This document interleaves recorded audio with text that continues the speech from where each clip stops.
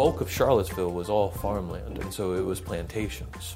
And so Belmont, Locust, Grove area, Locust Avenue area, Rose Hill, Fry Springs, Oak Hill, where we now consider south of downtown, all of these were plantations, and many more, where white men enslaved African Americans.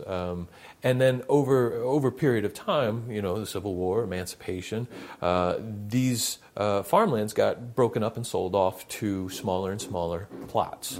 Those plots then were bought largely by development companies and then subdivided.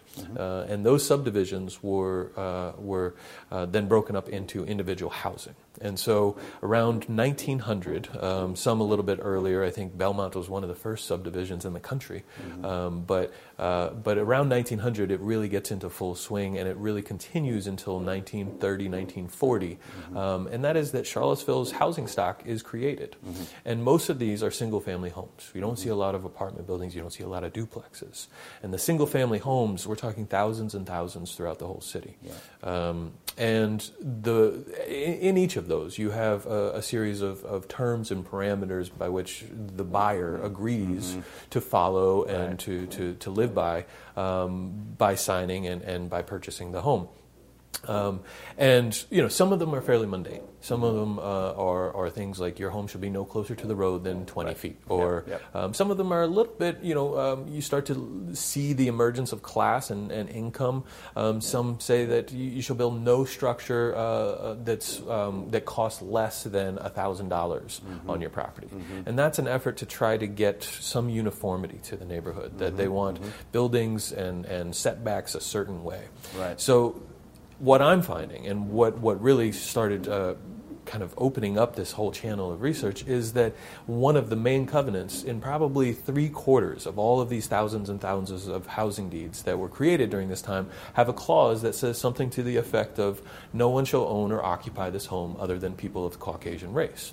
And so this prevented African Americans from owning property in these neighborhoods. Here's what happens with that covenant: is it does two things. One, it permanently segregates the city, right? And so this is right around the time when Jim Crow laws start being enacted throughout the South. You have the black codes, obviously, that followed emancipation.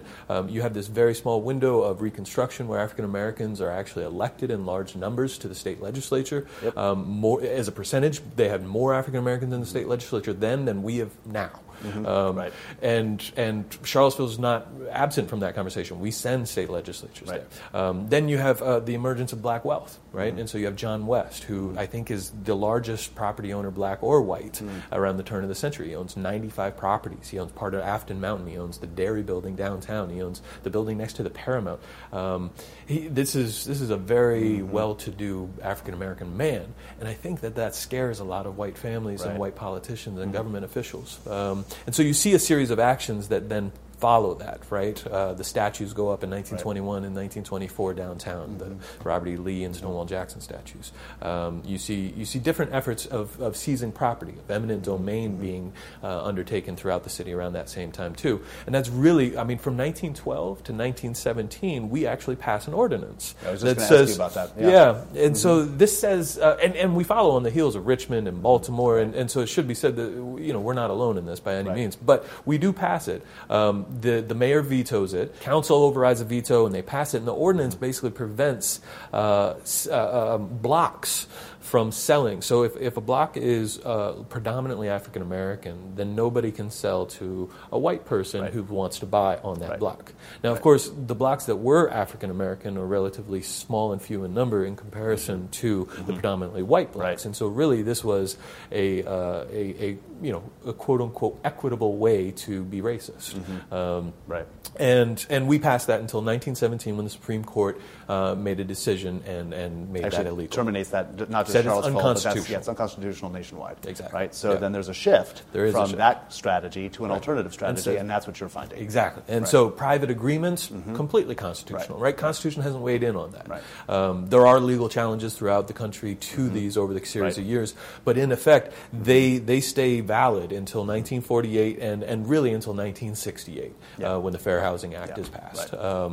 And they're still in deeds today. It's very hard to get them removed. Of course, they're not legally binding, and you can't you can't uphold them. But my neighbor recently just did some deed research and actually found it on their own property. So they are all over the place. Right? I'm a little surprised to realize that there's actually 3/4 of the city, in your estimation at this point, it has these covenants. And as we're sort of imagining the terrain of the city today, that has a profound impact on how an African American or a white in the 1930s or 1940s would have actually traversed the city. Right? It actually then delimits where people are going. There are whole districts of the city that are entirely white, and whole districts of the city that are entirely black as a result of these racial covenants. No, that's entirely right. And still today, you can predict where these neighborhoods are based largely about who lives there today. And so after desegregation, what happens in the 50s and the 60s is that these neighborhoods largely stay the same in terms of racial makeup.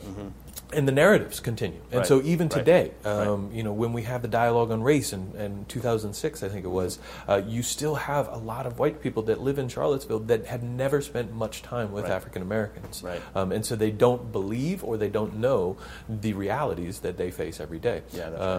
But to jump back to from 1920 to 1940, the city is forming. These neighborhoods are getting constructed, and what needs to happen is they need to get put onto the city's grid.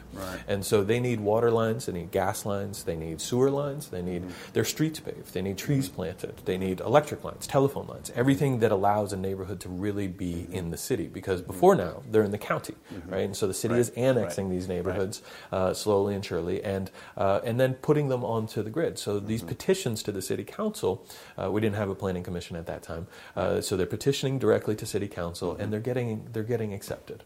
Now, at the same time, and we have some researchers over at the university at the School of Architecture that are looking at what happens when black neighborhoods make these requests. And preliminarily, we're seeing that they're denied, or met in part, if at all. So just to summarize that, then, that suggests that there's preferential investment in infrastructure for white neighborhoods as they're being developed, and not that same equitable distribution of public resources for African American neighborhoods as they're also being developed. That's exactly right. And the reason that they give at that time is that there's no tax base there, right? That as a city, that it's not worthwhile for them to invest the tax dollars because, we're not getting tax dollars from you. And then, of course, you jump forward 40 years when we're talking about urban renewal, which is a phenomenon that sweeps the country, and the number one justification for why these neighborhoods should be bulldozed is that they're slummed, they're blighted, and the reasoning behind that is that they don't have indoor plumbing. There's no infrastructure. There's no sewage. There's no water lines. There's no gas. That there's no infrastructure. So that's a predetermined outcome that's been determined decades before. But we've never faced this as a city in terms of looking at, well, if these are the decisions we made, then what are the decisions we need to make to undo them? We've just kind of continued on into saying, oh, that's unfortunate. That's right. In 2011, the city apologized for bulldozing Vinegar Hill, but beyond that, there has not been a hyper-focused investment into these neighborhoods. And so in any case, in 1948, and really into 1968, the phenomenon of zoning comes about, and then in 1968, when the Fair Housing Act passes, these covenants really become null and void. They don't apply anymore. And then so urban planners, neighborhood developments, they need to develop a different language. And there's some researchers in town that are really digging into, okay, how is this language constructed and how is it coded? And so one obvious example is single-family homes, right? And so who can afford a single-family home? It's the people who have been amassing wealth over the last 150 years. And so as we talked about, the infrastructure in these neighborhoods is really what allows a home to appreciate in value. And so what I'm also looking at for this research is what happens to a first-time home buyer in 1924. What happens to their kids? What happens to their grandkids, their great-grandkids? How have health outcomes been affected over the years because of this one-time home purchase? And usually they get an FHA-backed loan, so a loan that's racially backed. FHA only backed loans for white banks and white families during that time. primarily. And so how has this affected education? How many six-figure salaries do you have in your family tree? What were you able to do with that home? Did you take a second mortgage out? Did you use it as collateral? Did you get a second line credit? Right. These sorts of things. The compounding did you sell impact it? of wealth Exactly. over generations. Exactly. Because as you suggest, there is this huge disparity between white people and African American people in not only Charlottesville but in the country. And aside from income and employment, the number one tool for mobilization of wealth is home ownership.